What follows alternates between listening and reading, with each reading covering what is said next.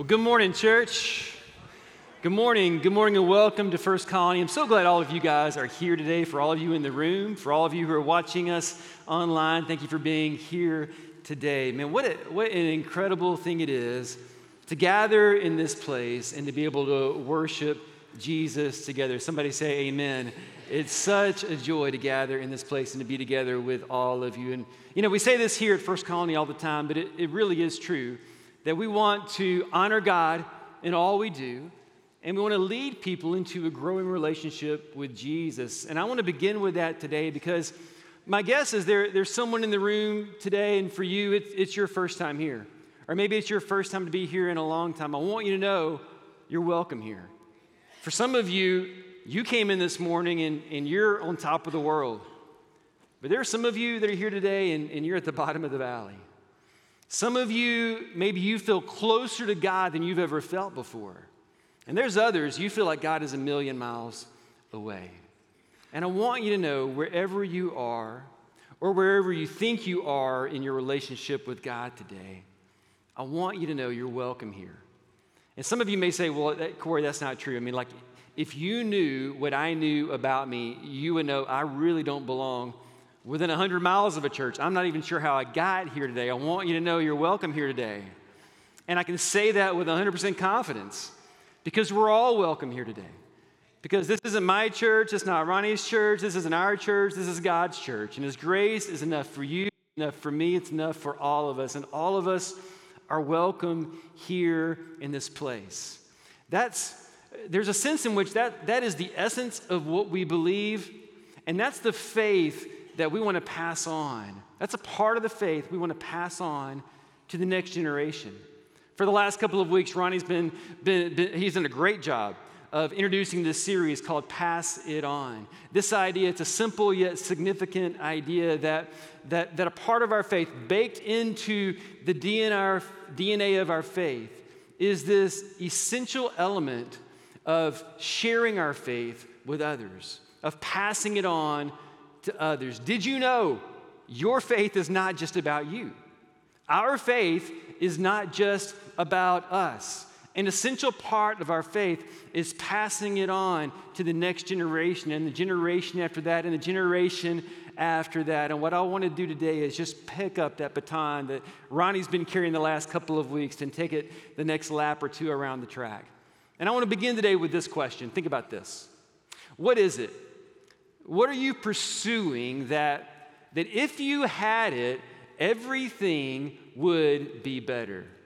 What is it? What are you pursuing that if you had it, everything would be better? There's a story, I don't know if you've heard this story, but in July 14th, 2005, there was a guy by the name of Kyle McDonald. One day he's sitting at his desk and he picks up this red paperclip and he begins to look at it.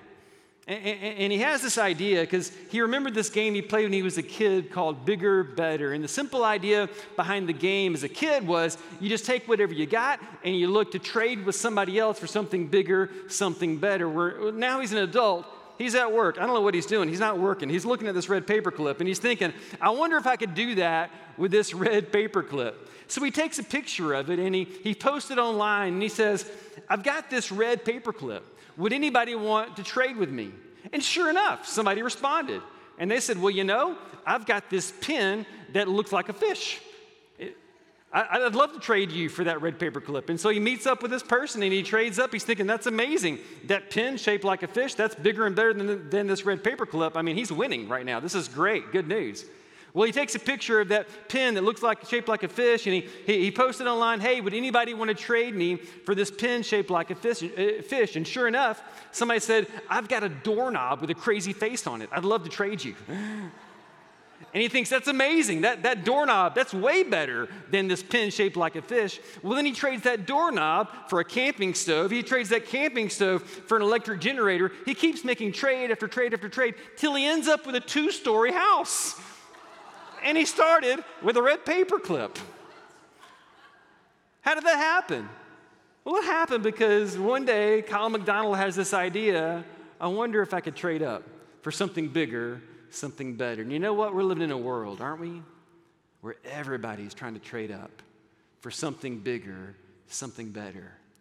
We live in a world of constant pursuit. And the reality is, for a lot of us, we would trade just about anything to get whatever it is that we think is bigger and better. We would.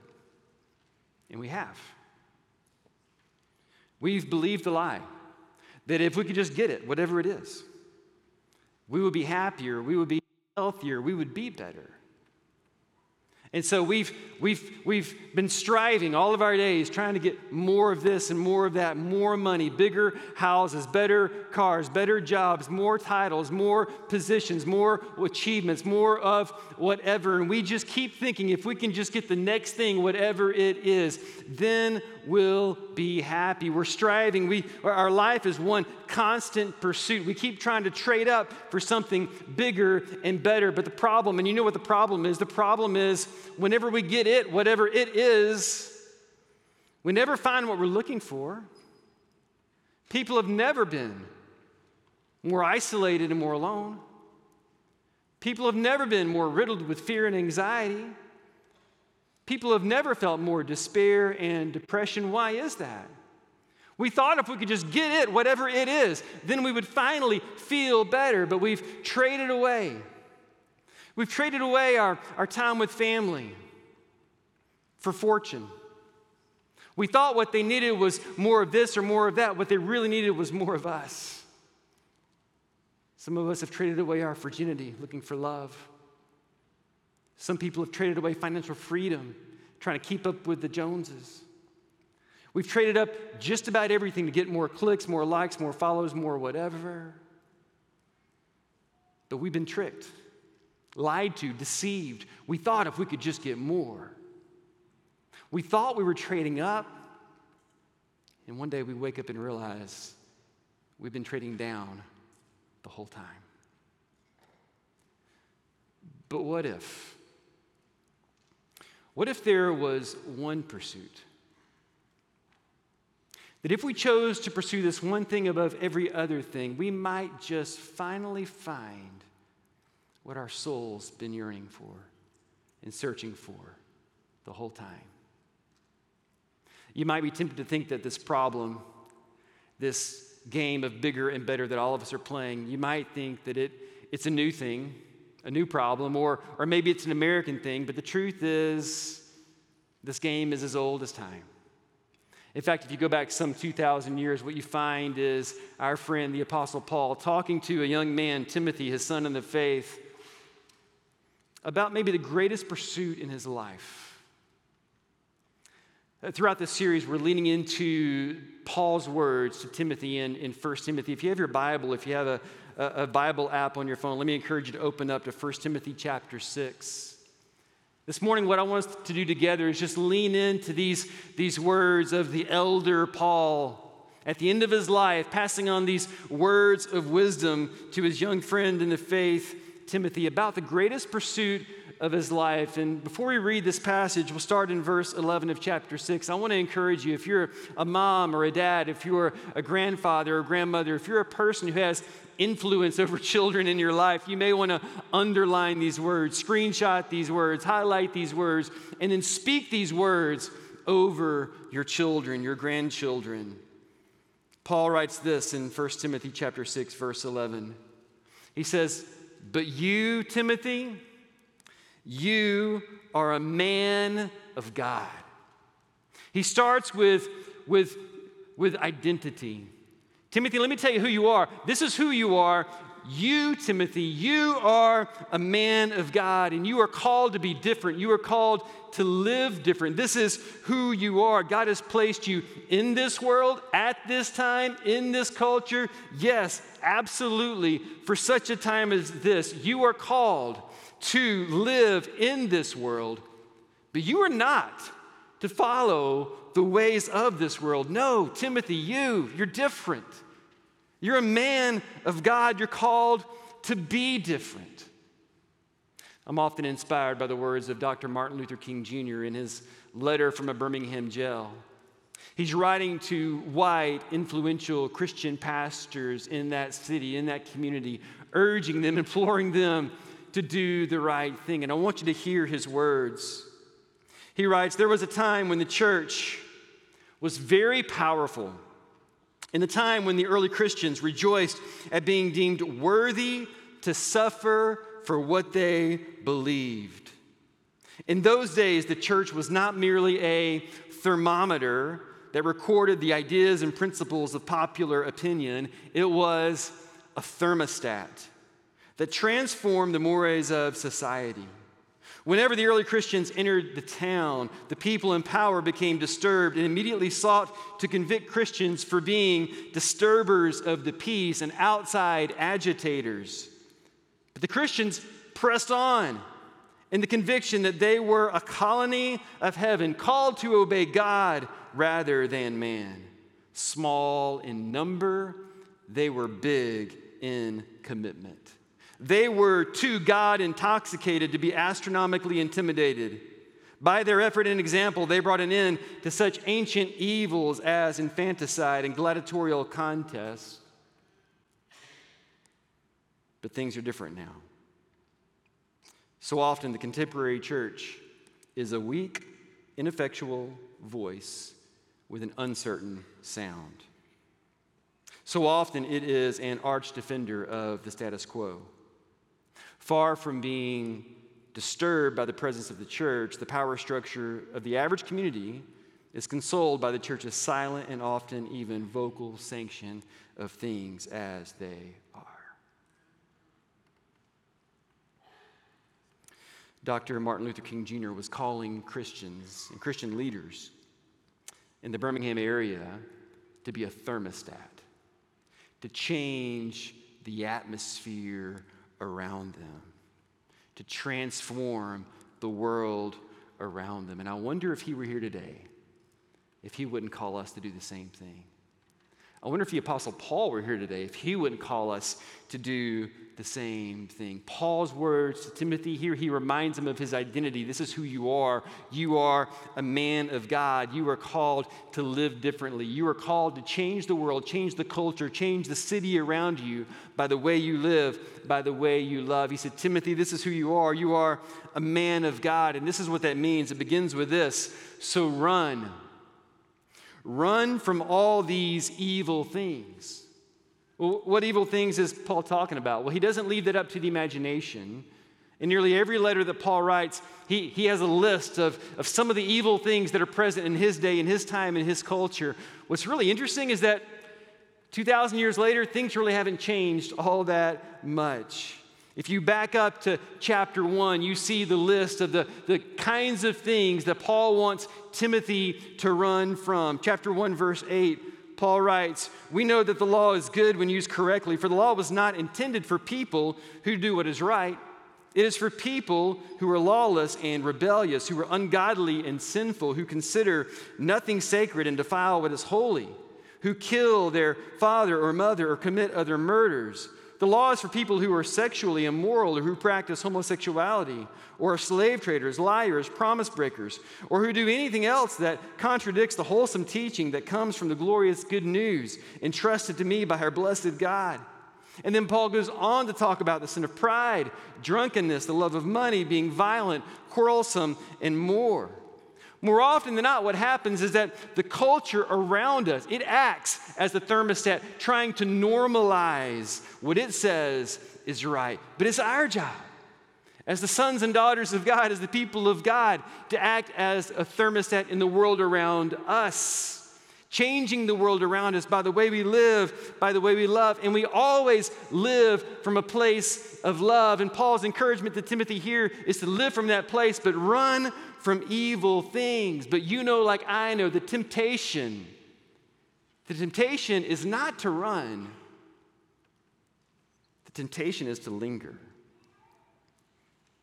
And you know what happens when we linger. Whenever we linger, we begin to rationalize. And all of a sudden, what felt so bad doesn't maybe feel so bad anymore. And then we begin to believe the lie that really the only person we're hurting in this situation, if we're hurting anyone at all, is just us.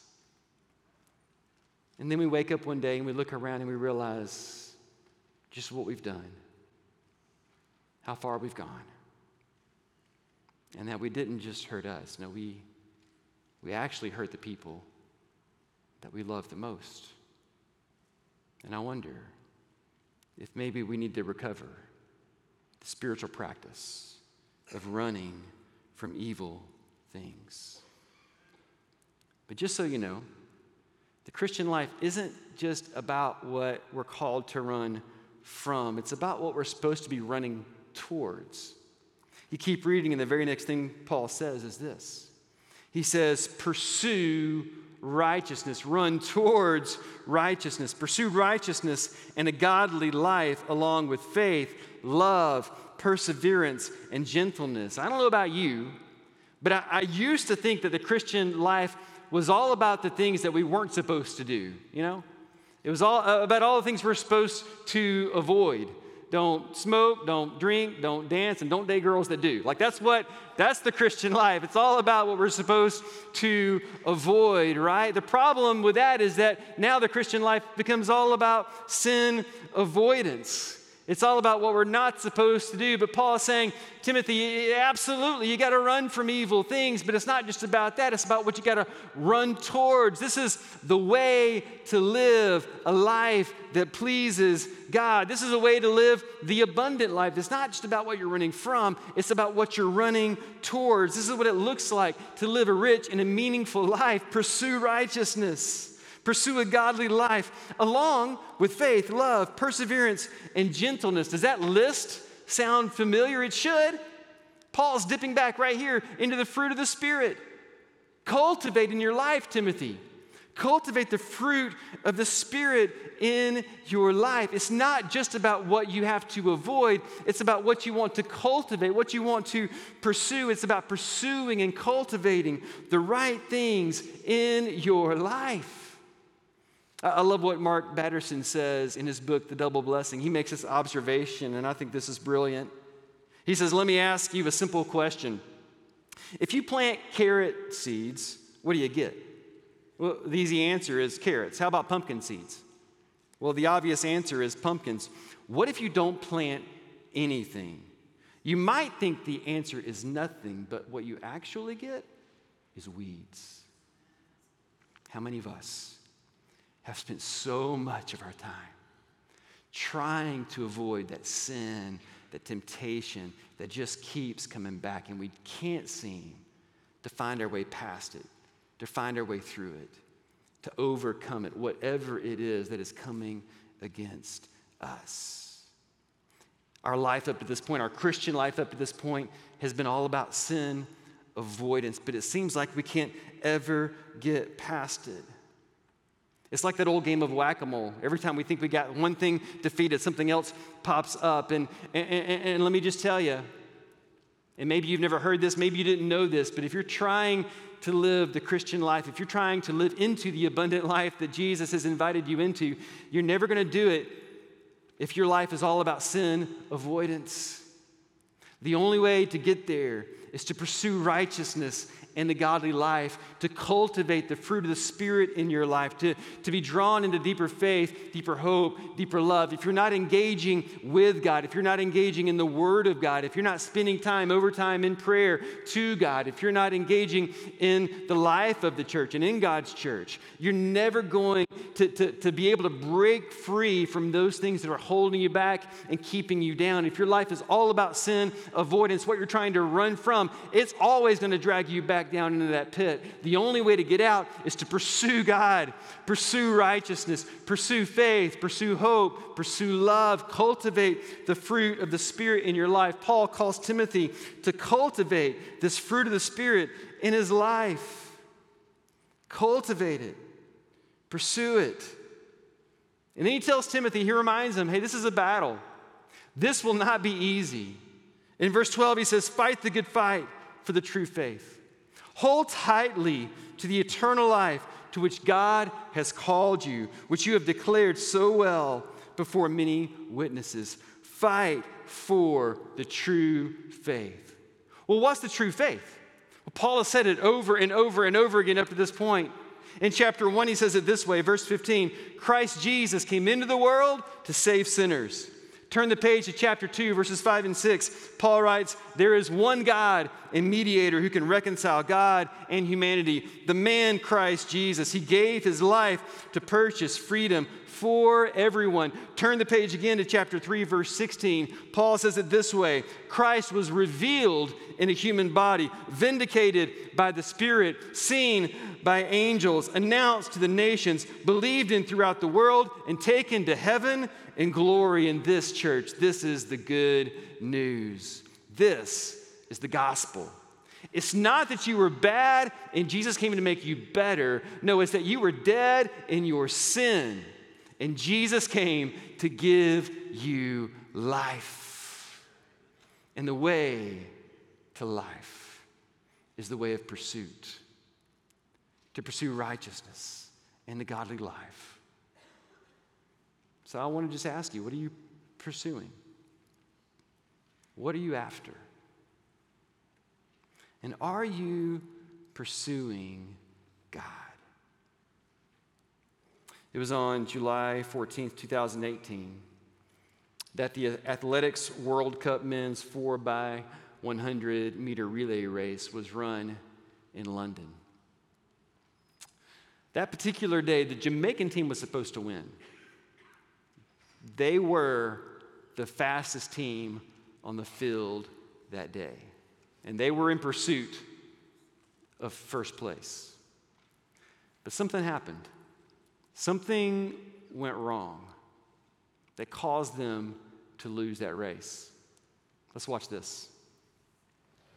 Of course, the world record held by Jamaica, including a certain Usain Bolt in this stadium back on the 11th of August 2012. 36.84. I don't think we're going to see that. Poland in 1, Jamaica in 2, then Germany 3, Great Britain going 4, South Africa 5, France in 6, China 7, USA on the outside in lane 8. Well, the baton changes can make all the difference. You can win just by maintaining that speed of the baton, even if your athletes aren't the greatest quartet. Safe changeovers there by everybody, it looks like, although Jamaica had a bit of a mare, and their second leg athletes, Carter, going way out into lane 2 as he picked up the baton. Very safe, not a great changeover from the USA there, possibly going best of all of them. South Africa in 5 rather, and Germany looking fabulous in 3. Germany with good changeovers. Will their last leg man, Menga here, carry it home well, or will it be chased down? They're coming at him, and here comes the American Burrell on the outside. USA are going to take it by a metre from Jamaica, I think, just out tipping the South Africans. It was a tall order for Ricardo Adams of South Africa to hang on to that lead. It was a healthy lead, maybe a couple of metres when he took over on that ankle leg, but surely it was too much to ask to expect him to hold on from the USA. It's a track win by the USA. Here's some changeovers here. Oh, it's the incoming runner's responsibility to hand the baton over. You have to put your hand, of course, in a high, good, clear position, but it's the incoming runner's responsibility. So Jamaica had a bit of a fumble, but the USA, fair play to them. Look at that, looks across, 8 points. And the outgoing runner, of course, shouldn't have to look back. He should just feel that slap of the baton into the palm of his hand, shouldn't he? Great Britain, by the way, 8th and last in that one. Not what they wanted, goodness me.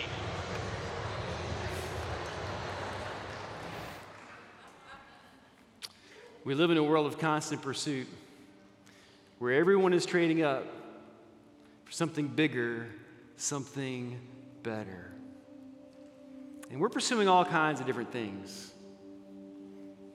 And I want you to hear me say not all those pursuits are bad. But what happens for so many of us, you've seen it, I've seen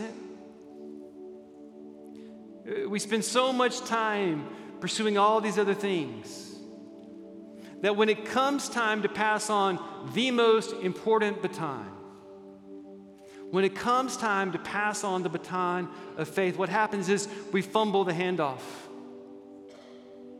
Because in our lives, we spend so much time chasing after all these different things, pursuing all these different things, that we fail to pass off the one thing that matters more than any other thing. Paul's charge to Timothy: pursue God. Paul's charge to Timothy: cultivate the fruit of the Spirit in your life. And do you know the point of this entire letter? is for him to pass on that pursuit to generation after generation after generation after generation. Did you hear the commentator? They said it's the job of the incoming runner to make that clean handoff, to make that baton pass clean from one runner to the next. It's our job, it's you and me, those of us who've been running this race for a while now. It's our responsibility to make a clean handoff, to pass off that baton of faith from our generation to the next generation. In church, we cannot afford to fumble the handoff. The most important thing for you and for me is to keep this as our chief aim and our sole focus, to pursue God. To pursue God with our heart, our soul, our mind, and our strength. And I just wonder what would happen if that was true. I just wonder what would happen for our children, for our grandchildren, if what they saw in you and me were the people in their life whom they know love them most, pursue God with all they have and all they are. Church, if you would, let's stand. I want to encourage you to pursue God today, but more than that, I want to encourage you to pray for those people who are in your life, to whom you want to pass on this baton of faith to. In fact, in a moment, we're going to sing a song, and we're going to have people up here to receive you if you need prayer. If maybe you feel like right now you've let a lot of other pursuits get in the way of the one pursuit that's more important than any other pursuit, and you want someone to just encourage you and bless you and pray with you and help you, we would love to pray with you. Or maybe there's somebody on your heart today, and you're like, man, if I could pass off this baton to one person, I want to make sure they receive it. Would you pray for this person? Absolutely, we would love to do that. Maybe today you're ready to receive the baton of faith. Maybe you haven't taken that step yet to confess Jesus Christ as your Lord and Savior, but there's people who are cheering you on, who are running you down, trying to hand that baton to you. And today's the day you're like, I'm ready. We would love to pray with you. And you may wonder, what's at the end of all this? What's the prize? Yeah, you run this race. We pass that baton. We pursue God with all we have, with all that we are. What happens next? Here's the best part. When you pursue God, you know what you find? You find another gospel truth. You find that when you pursue God, what you discover, He is already pursuing you. We serve a God who pursues us and who loves us and who wants us. Who wants us to experience this faith, this hope, this love, this life that is only available in Christ Jesus our Lord.